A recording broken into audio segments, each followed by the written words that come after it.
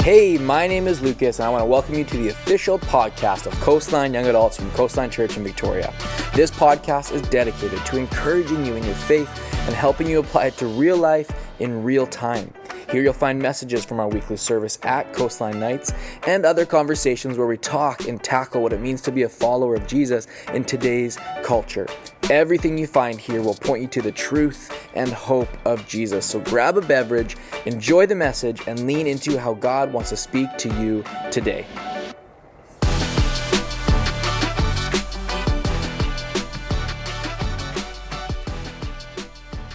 Okay, so hello. My name, as Steph mentioned, is Delmar. If I haven't met you, I have gotten to be a part of this community and this team for a few years now.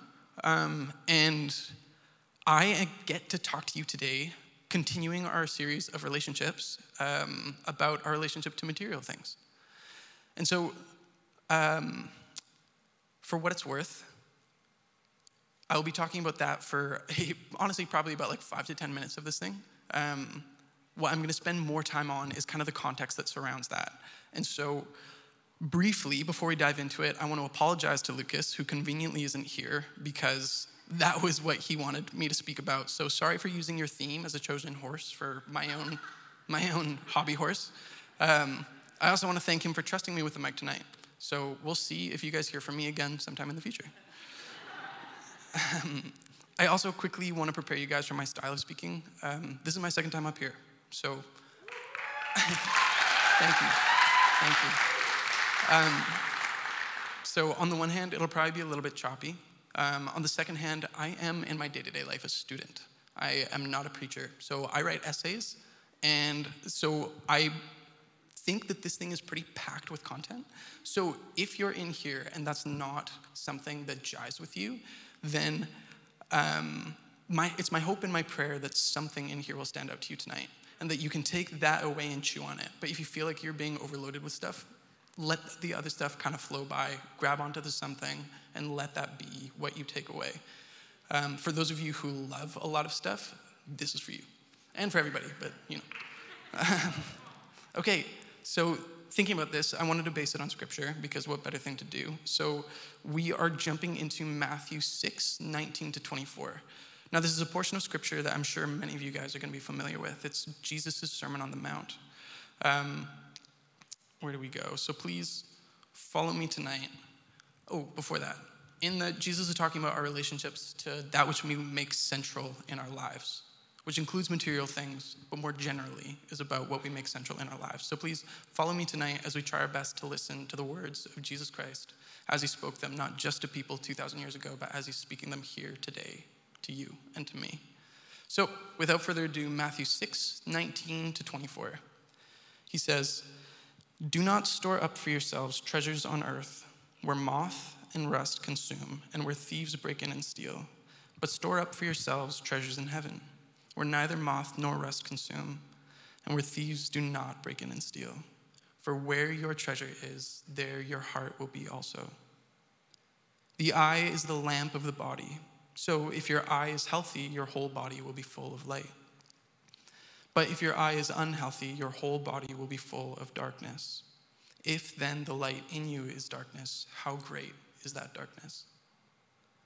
No one can serve two masters, for a slave will either hate the one and love the other, or be devoted to the one and despise the other. You cannot serve God and wealth."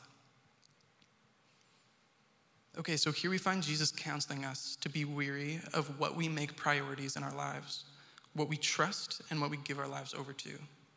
So he does this by using 3 metaphors, if you've noticed. The first is of treasures, the second is of light, and the third is of masters. So what I want to do tonight is to talk through each of those, to break them down and relate it all ultimately to that main point, what we give our lives to. So, are you guys ready? Yeah. Sweet. Okay, let's pray and let's jump in. Heavenly Father, thank you so much for bringing us here tonight. Thank you for your kindness, thank you for your goodness, and thank you for being among us.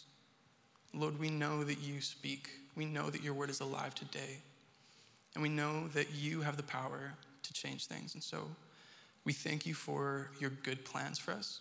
And we thank you for what you are up to here tonight among us. We love you, we praise you, and we honor you. In your name we pray. Amen.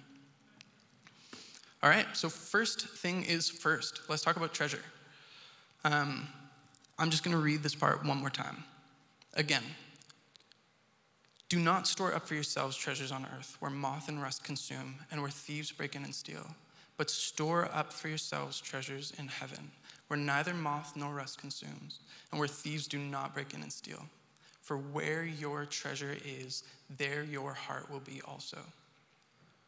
For where your treasure is, there your heart will be also. I want to start with that last line because it's a bit of an odd one, isn't it? Isn't it more natural to find what you treasure in your heart?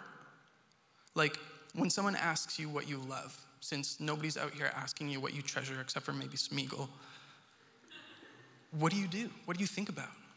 Search your feelings. You know it to be true. Like, I don't know about you, but that's pretty well exactly what I do. I think about what's in my heart, what I have good feelings for, and I answer. I love my wife and sleeping. The point here is that Jesus turns that around. He tells us not only are our treasures found in our hearts, but our hearts are found in our treasures. Now, it should be noted that the heart in Jewish culture is not just the seat of emotions, but it's the center of the whole personality. So it includes emotions, but it also includes the mind, and it includes the will. So consider it. What are we talking about when we talk about treasuring something? Well, think of what it means to treasure something. It means to hold it close to your heart, to keep it safe because of the place you've given it in your heart. In short terms, it's a matter of loving something, about caring about it enough to place it in your heart, and in the process, giving your heart over to it. St. Augustine, one of the biggest theological honchos in the 2,000 years that the church has been around, speaking from all the way back in the 4th century, he described people as primarily desiring or loving creatures, not primarily as thinking creatures, not primarily as acting creatures, but loving creatures. We are created from God's love to receive his love and to return it back. We get the choice of what we love, but the choice that we don't have is that we have that love to give, so to speak. So we have it from God, and what we get to decide and what we get to be responsible with is what we choose to give that love to. So when Jesus says, where your treasures are, there your heart is also, we might say in a bit of a rough translation, you are what you love. It's pretty cool, isn't it? It's kind of like turning the telescope around. But instead of it being totally useless, it's actually a really helpful discernment tool. So there you go, that's the last verse. If we're going to move back to the first two verses, the question that Jesus is bringing to us is a matter of where we're storing our treasure, on earth or in heaven. But it kind of raises the question, what does it mean to store treasures in heaven? This is where we might have to challenge some views about heaven. Because believe it or not, the Bible generally doesn't depict heaven as a place where angels sit playing harps, rocking out the Freebird solo on clouds. Heaven not only means the place where Jesus and the Father are, but it is where things are untainted by sin and by death. So basically what we're talking about is eternal things, the things that matter the most and that will not pass away. Jesus says, store your treasures in eternal things. So what the heck are eternal things? Well, if we turn to 1 Corinthians 13, verse 13, the Apostle Paul tells us that in light of everything, these three things now remain: faith, hope, and love, and that the greatest of these is love. So faith in the God who created us, who sustains us, and who saves us. Our relationship with God is eternal. 2, hope. Hope in the good future that he has established in Christ, where everything will be made new. God's future in Christ is eternal. And number 3, love, as the character of God himself and that which is his. His love and that which abides in his love is eternal. Hence the 2 greatest commandments: love God and love others. So how do we store up treasures in heaven? We love God and we love others. Now, does it store up like a bank account? Are we putting savings into the account every time that we love God or others? Or are they like virtue points that we collect and that we cash in every time we've done something bad to cover our bases? No. The reality is that we only see the full sides of these things on the other side of eternity. But even here and now, we still get to see some of that stuff. When we do good to others, not for applause, but simply because it is good and it is what God has commanded us to do, we are blessed. The more we do that, the more we come to deeply know the truth in the word. It is more blessed to give than it is to receive. And as we get to know that, we get closer and closer to know the heart of the gospel in Jesus Christ, who was himself the embodiment of that word. As we pour out ourselves for others in his name, we imitate his own pouring out for us. And just as Jesus Christ himself was filled with life to the point of being resurrected from the grave, so we know that he is good to fill us up. So store up your treasures in heaven, place your heart in God, and follow his commands so that you will not only experience true riches on the other side of eternity, but so that you will know them in part here and now. So that's the first metaphor. In summary, we can break it down into 3 points. 1, your heart is where your treasure is. 2, store up treasures in heaven, not earth. And 3, do that by loving God and by loving others. Okay, is everybody still with me tonight? Right on. All right, let's tack on to the second one. Light. So returning to Jesus' words, he says, the eye is the lamp of the body. So if your eye is healthy, your whole body will be full of light. But if your eye is unhealthy, your whole body will be full of darkness. If then the light in you is darkness, how great is that darkness? Okay, so for this metaphor, we're working with eyes, we're working with light, we're working with darkness in the body. So let's look at eyes for a second. So eyes work by taking in light, right? Which presents the light presents an image that the eyes send to the brain. So if your eyes are healthy, they take in light. If they're unhealthy, they don't take in light. I just want to take a moment because I know that I just blew all of your guys' brains, so we can just sit in that for a sec. But naturally, we may think about that in spiritual terms as revelation, right?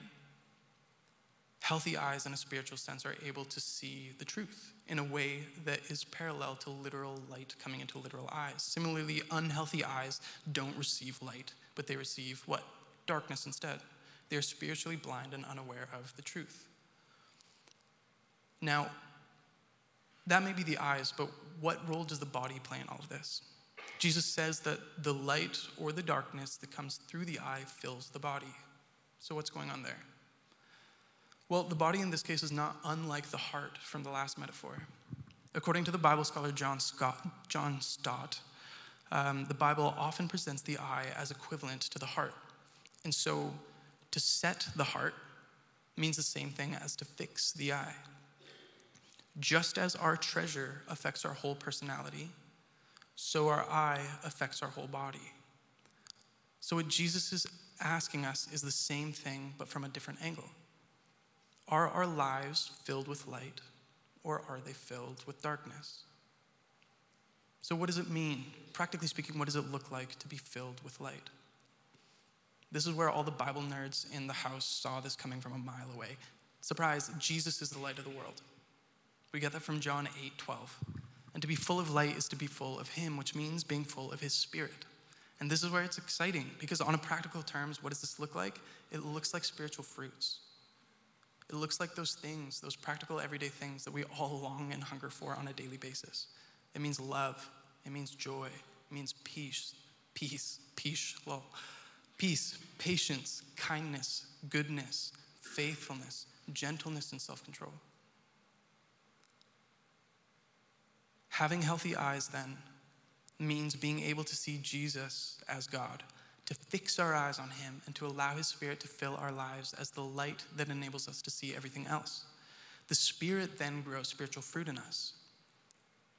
So how do we help cultivate these spiritual fruits? Well, much in the same way that we store up treasures. We love God and we love others, since that is what it means to obey God. And that to obey God is to trust him. And to trust him is to receive him as the light of our lives. So that is the light metaphor.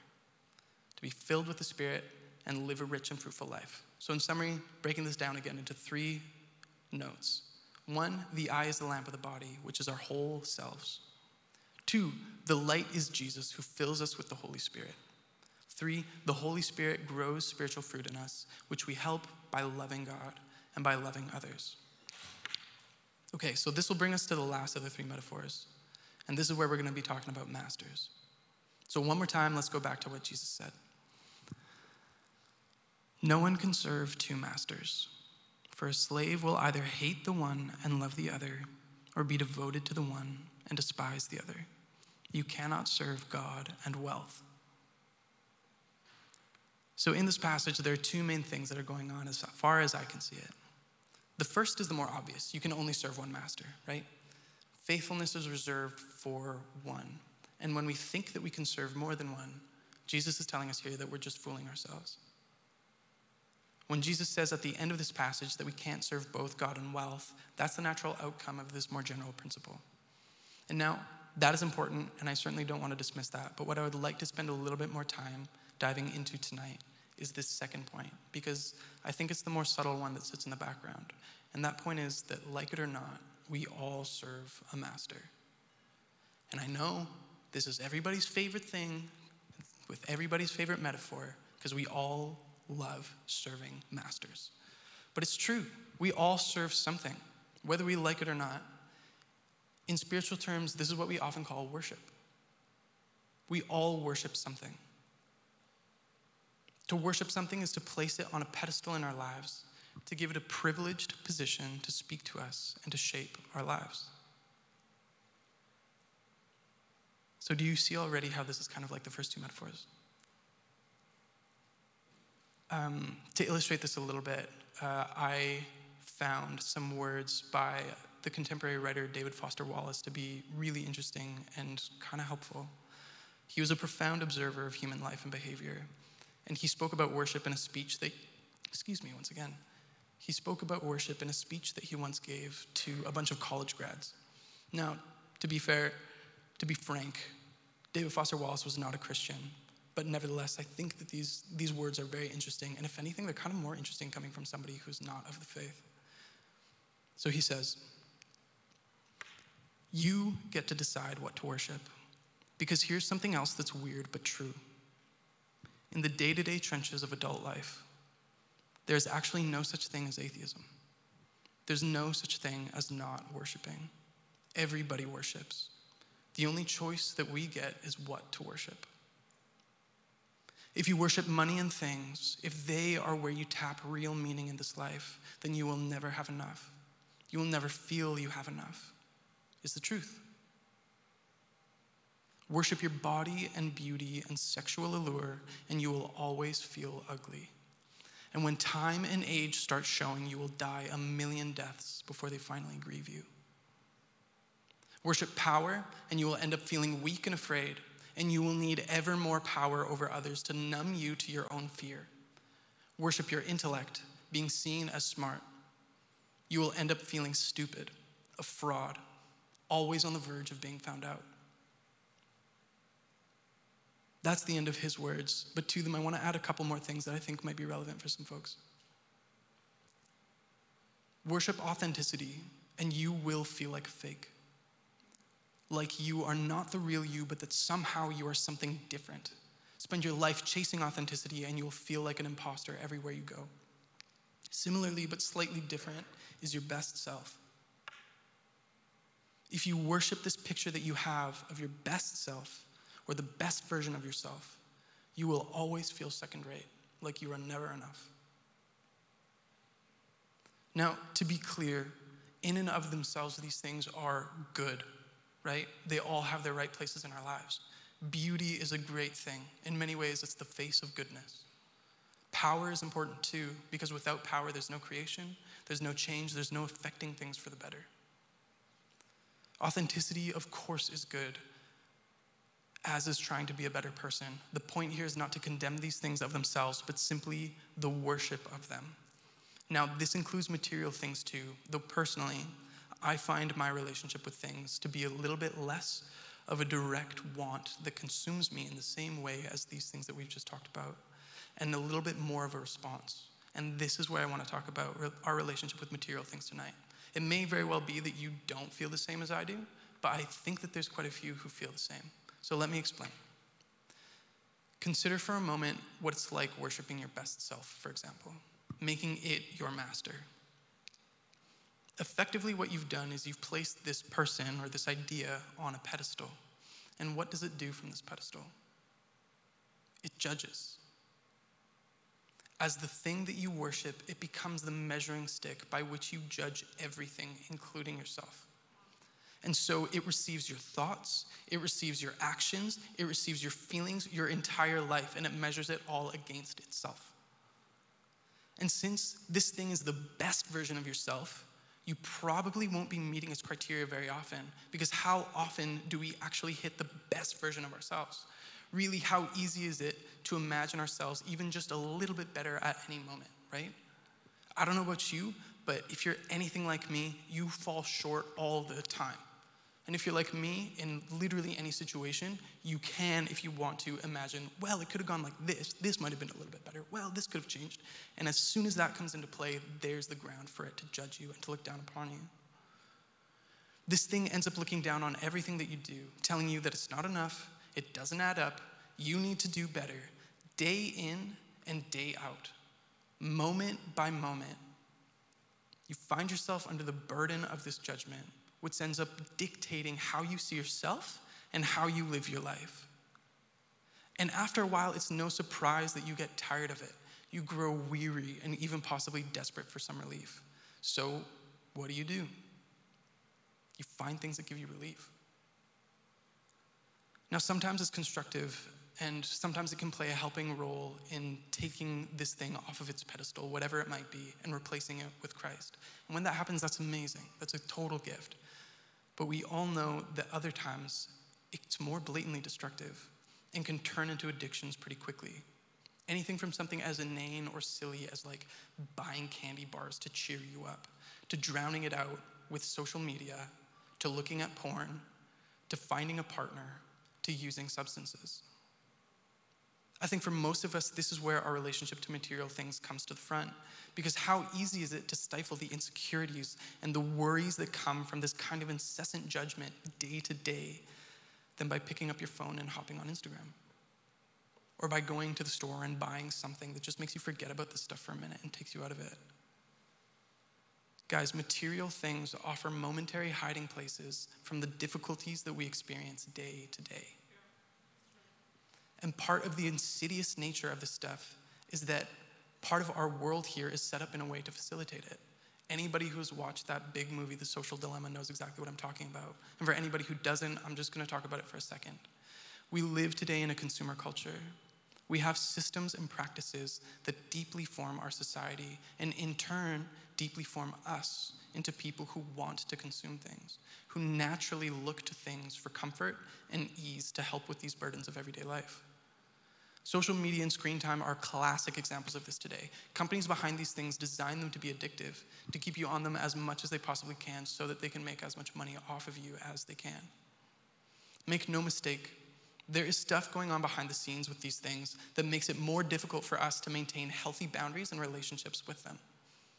Like, who feels good after an old-fashioned doom scroll? You know, who finishes one of those and goes, man, that was refreshing. I got to do this more often. You know? Nobody. And if any of you in here feel that way, then we've got a prayer team afterwards who will pray that stuff out of you. The point is that it's tough to get rid of these habits and the idols that are at the heart of them. And it's tougher still with competing interests on the other side that are working to keep you coming back for more. So now again, going on Instagram can be a good way of connecting with friends, having a laugh, just enjoying some rest. Lord knows that my wife and I love going on for like 30 minutes to watch stupid videos that make us laugh. The heart of the matter is what Jesus is pointing us to with these verses. So with that in mind, let's return to Jesus' third metaphor, serving a master. Who we serve determines how we live. We saw this with the first two metaphors. As your treasure determines your heart, and as your eyes determine the light in your body, so who or what you serve determines how you live your life. What's more and interesting on a deeper level than the first two metaphors is that this also makes it clear that what you serve or who you serve determines who you are. If we have masters, it means that we are servants, even slaves, like the translation that we just read makes clear. And to be honest, when I first was writing this out, I was kind of shying away from that. But spending some time with it, as somebody who's experienced that sort of internal judgment that I just described in my life, I feel like slave is an accurate description. The amazing thing is that God doesn't call us slaves when we serve him. What does he call us? His children. If we serve something else, we find ourselves becoming slaves to them. But when we serve God, we find ourselves no longer slaves, but we find ourselves as children and subjected not to the incessant demands of whatever the slave master is, but we find ourselves instead subjected to the love of God through Jesus, who accepts us, warts and all, on our good days and on our bad days. So in sum, for this last metaphor on treasure, we can break this down into 4 points. 1, we all serve something. 2, we can only serve one thing, not 2. 3, when we serve God, we become his children. And 4, when we serve other things, we become slaves. So, in all 3 of these metaphors, what I think Jesus is saying to us over and again is that God is the only one that can rightly occupy that place of worship in our lives, that central spot that dictates everything else. He alone is worthy of that central place of trust. And as I come to a close tonight, I'm going to invite the band back up. And I want to finish off by talking a little bit about trust and trusting the Father, since that is what we're talking about here. To serve the Father, to worship him, to make him your treasure and your light is to be his child. So, what does it mean to be a child of God? Well, when it comes to the stuff that we've just talked about, the hardships of daily life, it looks like finding our refuge in him. Looking back to the first metaphor, the one that's about treasure, Jesus instructs us to put our treasure in heavenly things. And what's the reasoning that he uses? Because that's where they won't be vulnerable to destruction and thievery. That's where they'll be protected and safe. And since our treasure is where our hearts are, what Jesus is telling us here is to be careful about where and to whom we give our hearts. Proverbs 4:23 says, above all else, guard your heart, for it is the wellspring of life. To be a child of God is to trust him as our Father with our most precious gift, our lives. So, since it's a matter of trust, and since we all have different relationships with fathers and different experiences with trusting people, how the heck do we go about trusting God when we feel like we can't? That's a great question, Delmar. Thank you for asking that. Well, what do you do when you don't have the trust you want with a friend or a family member? You try to squeeze it out? Do you beat yourself up for not having enough trust and then try to force it? I think we can all agree that that's a pretty bad plan for building trust with anybody. If anything, all you're going to do by doing that is wear yourself out, you'll get tired of trying, and you'll probably even grow resentment towards the person that you actually want trust with, not resentment. It's the same with God. You can't force faith. So if we can't force faith, what the heck do we do? We ask him for it. Now, that might seem a little bit simplistic, and there may be some of you in here who feel like that's a little bit of a, not as big of a crescendo as you would have liked. But let me speak about it for just one sec. Because God doesn't just honor your faith to do the big things. And even the big things like conquering that fear, like standing up in that particular way, or like loving that person in this particular moment and just watching the thing go by. But he honors your faith in the little things too, those mustard seed things. That means all of it. Because did you know that it requires faith to even ask God for faith? Did you know that even taking it one step back, it requires faith to ask God for the desire for faith? Whatever it is you're bringing to the table, if you are coming to the table, that's a show of faith. That's a starting point. So if that's where you feel like you're at tonight, or if you find yourself there sometimes here and there throughout your life, can I please, please, please encourage you, don't neglect and look down on those small embers. Take those, receive them, recognize them as the gift of faith that they are, and continue to bring them before God.